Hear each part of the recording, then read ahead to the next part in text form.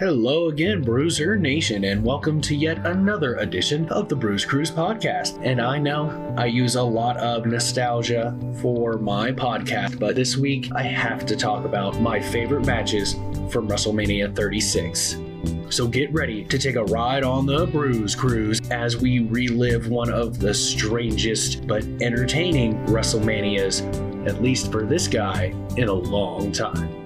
And we're going to start off talking about Sami Zayn and Daniel Bryan. As far as I am concerned, Sami Zayn is one of the best cowardly heel characters that we've seen in a long time, maybe even since the Honky Tonk Man. I mean, The Miz did a good job, but this is leaps and bounds above that. It's not only the cowardly heel, but it's also entertaining, and it plays a big part in his matches. Basically spent half of the thing running away from Daniel Bryan, and aside from the Intercontinental Championship being the backstory for this matchup, it was also the fact that no one has really been able to get their hands on Sami Zayn for a few months now, and not only did he get to do his cowardly heel thing, but he also got his comeuppances per se, because Daniel Bryan did beat the living hell out of him when he finally did get a hold of him, and everybody involved did a really good job considering the circumstances of no crowd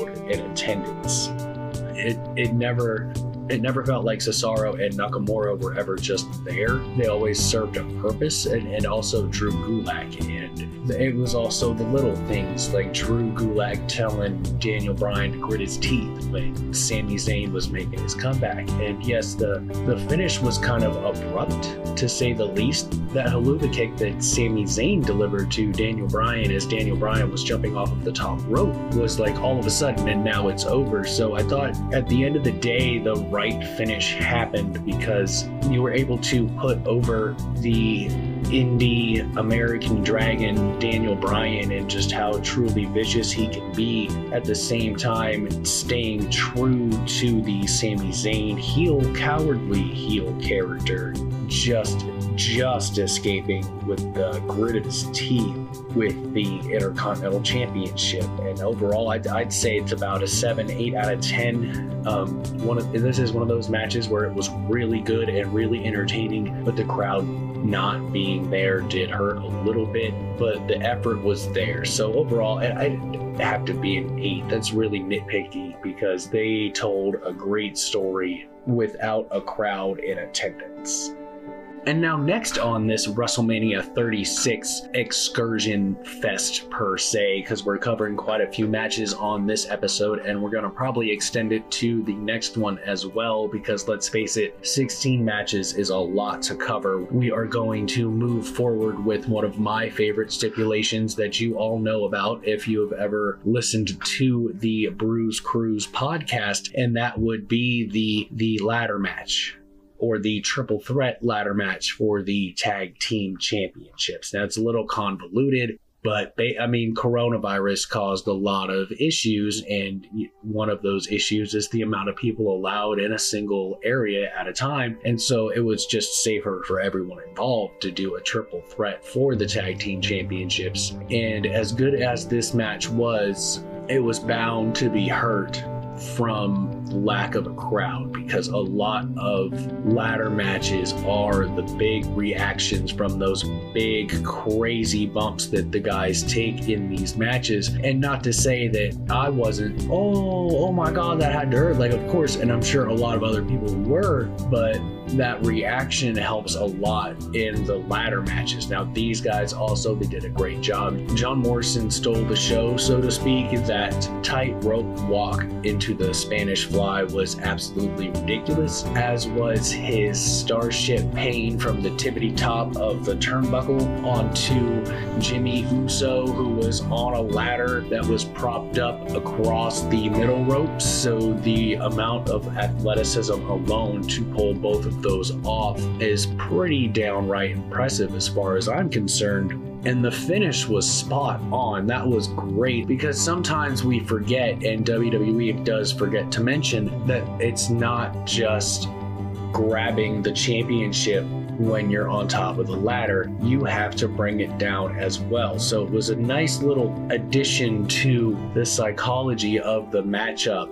having all three of them hold the belt holder and the belts, and the attack on John Morrison by Kofi Kingston and Jimmy Uso ultimately cost them, because he was able to hold on to the championships while taking a crazy bump from the ladder through another ladder to the canvas and retaining the tag team championships for himself and The Miz, because you have to bring the title down with you. This one did kind of deserve an 8 out of 10, just effort alone. It wasn't overly long. They really got at it right away. It was weird at first with the 3 ladders in there, but it created a very interesting dynamic where there were sections of the ring almost always cut off and they had to work around the ladders, and I thought they did a good job doing that. So in all, this is about an 8 out of 10. I'll watch it again when there's time. I am known as essential in my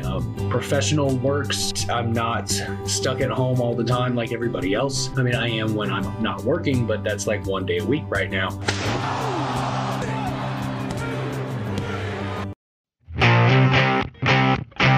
Have you ever wanted to start your own podcast? Maybe like the Bruce Cruise podcast? Then I have to tell you all about Anchor. It's the easiest way to make a podcast. And the best part, it's free. That's right, free. Anchor sports a plethora of creation tools that allow you to record and edit your podcast right from your phone or computer. Anchor distributes your podcast for you, so your voice and experience can be heard on Spotify, Apple Podcast, and many more. One of the coolest parts, you have the option to make money from your podcast with no minimum listenership. It's everything you need to make a podcast, all in one place. Download the free Anchor app or go to anchor.fm to get started. That's anchor.fm to get started on your podcast today. So you can talk about the new era, but it doesn't matter to me because I know what you really want.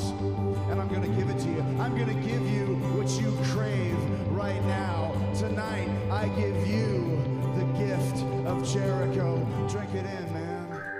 All right, and now we move on to, quite frankly, the in-ring matchup of the weekend. Rhea Ripley versus Charlotte Flair for the NXT Women's Championship, and my God, was this matchup amazing. This was the main in-ring matchup that truly made you forget that there was no crowd. These two went out there and they stole the weekend, like I said on that little mini intro there, in-ring wise. Charlotte as a heel is the best Charlotte as far as I am concerned. She is more focused, and it really showed with the psychology of her attacking Ripley's knee and never stopping. I mean, she's doing front stops to the kneecap and wrapping the knee around the ring post and doing figure fours and really working the knee, and you don't see that from her when she plays a baby face.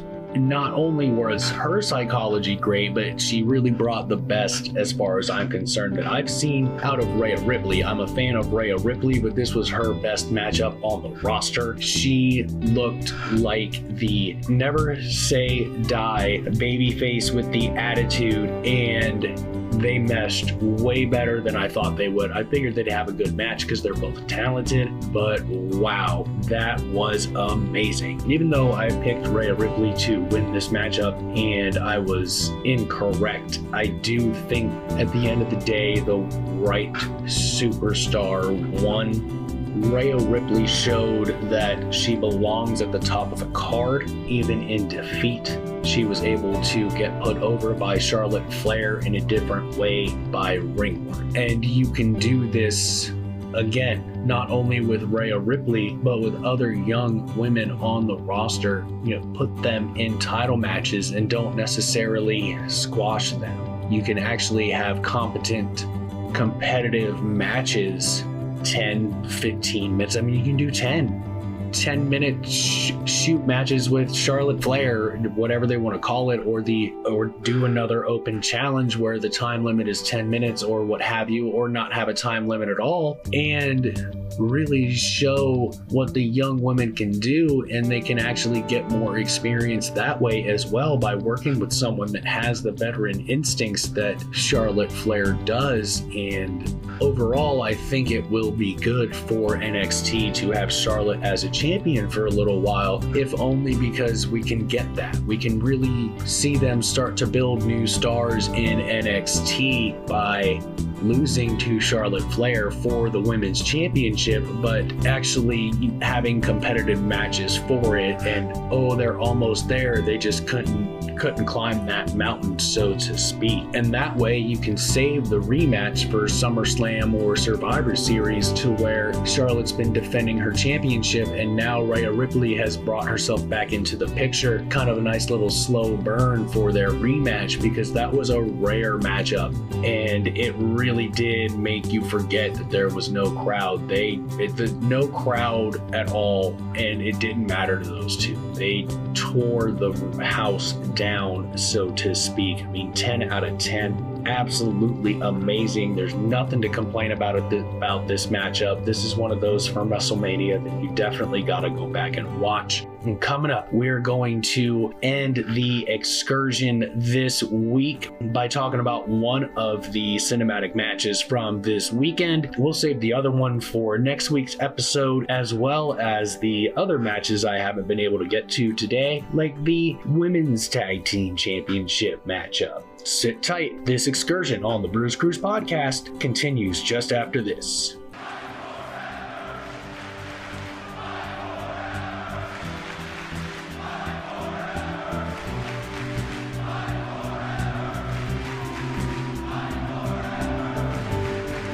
All right, well, we have reached the main excursion of the Bruce Cruise podcast, WrestleMania 36 edition, part 1, where we're going to talk about The Undertaker versus AJ Styles in the first ever Boneyard match. Now, I didn't know what to expect from this going in. I assumed it was going to be kind of like Buried Alive. I guess I'd give myself about a 25% correct on that, because it was really just the finish that was a Buried Alive. Everything else was unique, interesting, and entertaining. I couldn't look away. It was so well done, and it was the little things like not stopping production when Undertaker cut himself, and the trash talk Undertaker was giving to AJ Styles. I mean, he sounded like Clint Eastwood over here, just beating down on AJ Styles. Basically, the whole matchup was the Undertaker's. That there were a little bit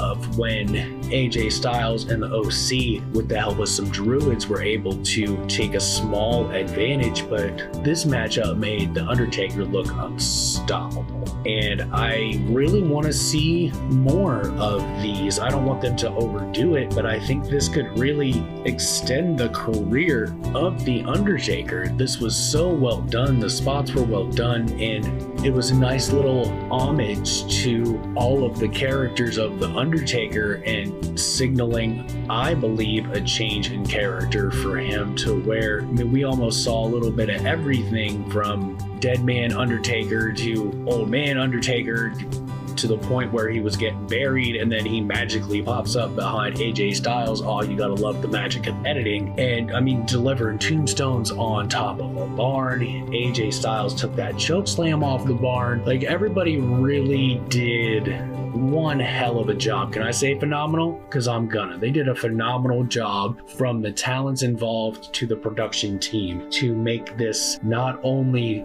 memorable but entertaining enough to want to watch again and again and again and again. I give this thing a 20-30 out of 10. There's never been anything like it or since, and we'll talk about the Firefly Funhouse match next week on the Bruce Cruise podcast.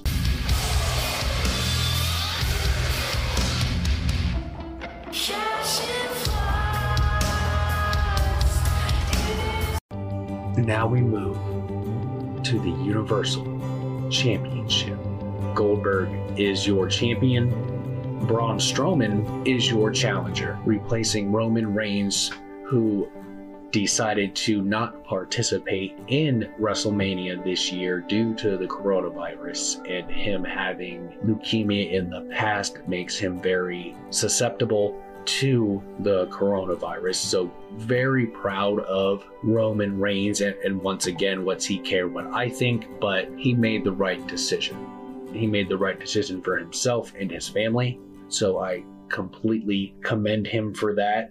And as far as another right call, the right call was made to take the title off of Goldberg. I wasn't a fan of him beating The Fiend in the first place, and if the plan was to always take it from him via Roman Reigns at WrestleMania, just because Roman Reigns decided that it was not safe for himself to participate, doesn't mean you change course. You continue course and just put another guy in there. And I think this will create a decent dynamic going forward. You can get a lot of title matches out of Braun Strowman with a whole bunch of other guys. He does work well with everyone, as far as I have noticed. And the match itself is exactly what I expected. Anyone that didn't expect this hasn't been paying attention, because this is all Goldberg has ever been his entire career. Except for that crazy Yakuza kick that he hurt Bret Hart with, that's basically his movesets, and those are basically his matches. So I don't understand the people that are like, oh, I can't believe that's all there was. That's all there's ever been with Bill Goldberg. And in saying that, Goldberg did do a really good job making Braun Strowman look like the monster among men. You could see it. Like, he's been the monster among men all this time, but it was different when we all thought he was going to get the title and then he didn't. His demeanor changed, his character attitude changed, and I'm not sure why they made the change, but it seems to me that hopefully this brings back the throw people through things Braun Strowman, but we'll just have to wait and see. And the matches that can develop from this, I mean, we could see Nakamura, Cesaro, Roman Reigns down the line. I mean, that's the big story here for Braun Strowman as far as defending the championship, because not just because he replaced Roman Reigns at WrestleMania, but because they have a really long history together. Yeah, they've been kept kind of apart as far as matchups go the last couple of years, but there for a good year they were feuding and throwing each other through things and pushing each other over in ambulances, and we could see a form of that feud return here in the future whenever they're ready to revisit that. And we're going to skip right to the next championship matchup, which was Drew McIntyre versus Brock Lesnar, and I am so happy to see that Drew McIntyre has finally reached the pinnacle of sports entertainment. He took a long road to get here. I was always a fan of his, even when he first started, and he really did the work, and the lack of crowd hurt a few things in this matchup.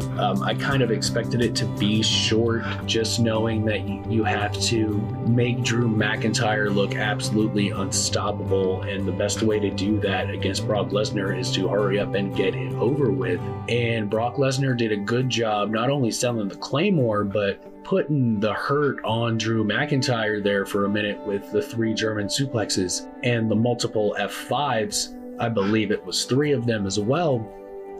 And even sitting at home with no crowd, when he delivered that first F5 to Drew McIntyre and Drew McIntyre kicked out at 1, my jaw dropped. Now, like I said, I wanted Drew to win. I picked him to win. I assumed that either way, crowd or no crowd, they were moving past Brock Lesnar being the champion at this point in time. And I proved to be correct, but I did not expect the F5 to be kicked out of at 1.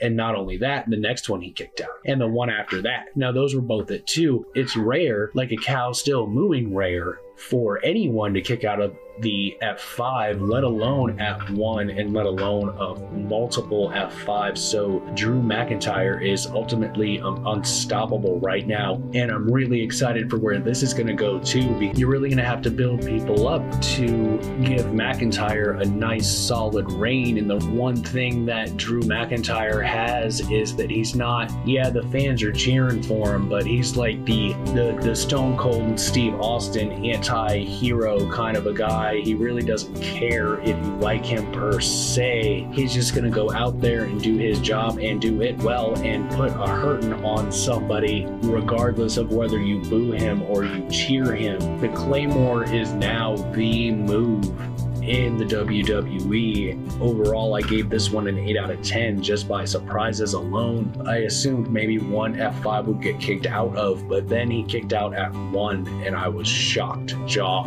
dropped. Congratulations to Drew McIntyre and Braun Strowman for both of them winning their championship matches and becoming champion for the first time. All right, and now we move on to, quite frankly, the in-ring matchup of the weekend. Rhea Ripley versus Charlotte Flair for the NXT Women's Championship, and my God, was this matchup amazing. This was the main in-ring matchup that truly made you forget that there was no crowd. These two went out there and just, they stole the weekend, like I said on that little mini intro there, in-ring wise. Charlotte as a heel is the best Charlotte as far as I am concerned. She is more focused, and it really showed with the psychology of her attacking Ripley's knee and never stopping. I mean, she's doing front stops to the kneecap and wrapping the knee around the ring post and doing figure fours and really working the knee, and you don't see that from her when she plays a baby face. Not only was her psychology great, but she really brought the best, as far as I'm concerned, that I've seen out of Rhea Ripley. I'm a fan of Rhea Ripley, but this was her best matchup on the roster. She looked like the never say die chick with an never say die baby face with the attitude, and they meshed way better than I thought they would. I figured they'd have a good match because they're both talented, but wow, that was even though I picked Rhea Ripley to win this matchup and I was incorrect, I do think at the end of the day, the right superstar won. Rhea Ripley showed that she belongs at the top of the card, even in defeat. She was able to get put over by Charlotte Flair in a different way by ring work. And you can do this again, not only with Rhea Ripley, but with other young women on the roster. Put them in title matches and don't necessarily squash them. You can actually have competent, competitive matches, 10, 15 minutes. I mean, you can do 10-minute shoot matches with Charlotte Flair, whatever they want to call it, or do another open challenge where the time limit is 10 minutes or what have you, or not have a time limit at all, and really show what the young women can do, and they can actually get more experience that way as well by working with someone that has the veteran instincts that Charlotte Flair does. And overall, I think it will be good for NXT to have Charlotte as a champion for a little while, if only because we can get that. We can really see them start to build new stars in NXT by losing to Charlotte Flair for the women's championship, but actually having competitive matches for it. And oh, they're almost there. They just couldn't climb that mountain, so to speak. And that way you can save the rematch for SummerSlam or Survivor Series, to where Charlotte's been defending her championship and now Rhea Ripley has brought herself back into the picture. Kind of a nice little slow burn for their rematch, because that was a rare matchup and it really did make you forget that there was no crowd. No crowd at all, and it didn't matter to those two. They tore the house down, so to speak. I mean, 10 out of 10, absolutely amazing. There's nothing to complain about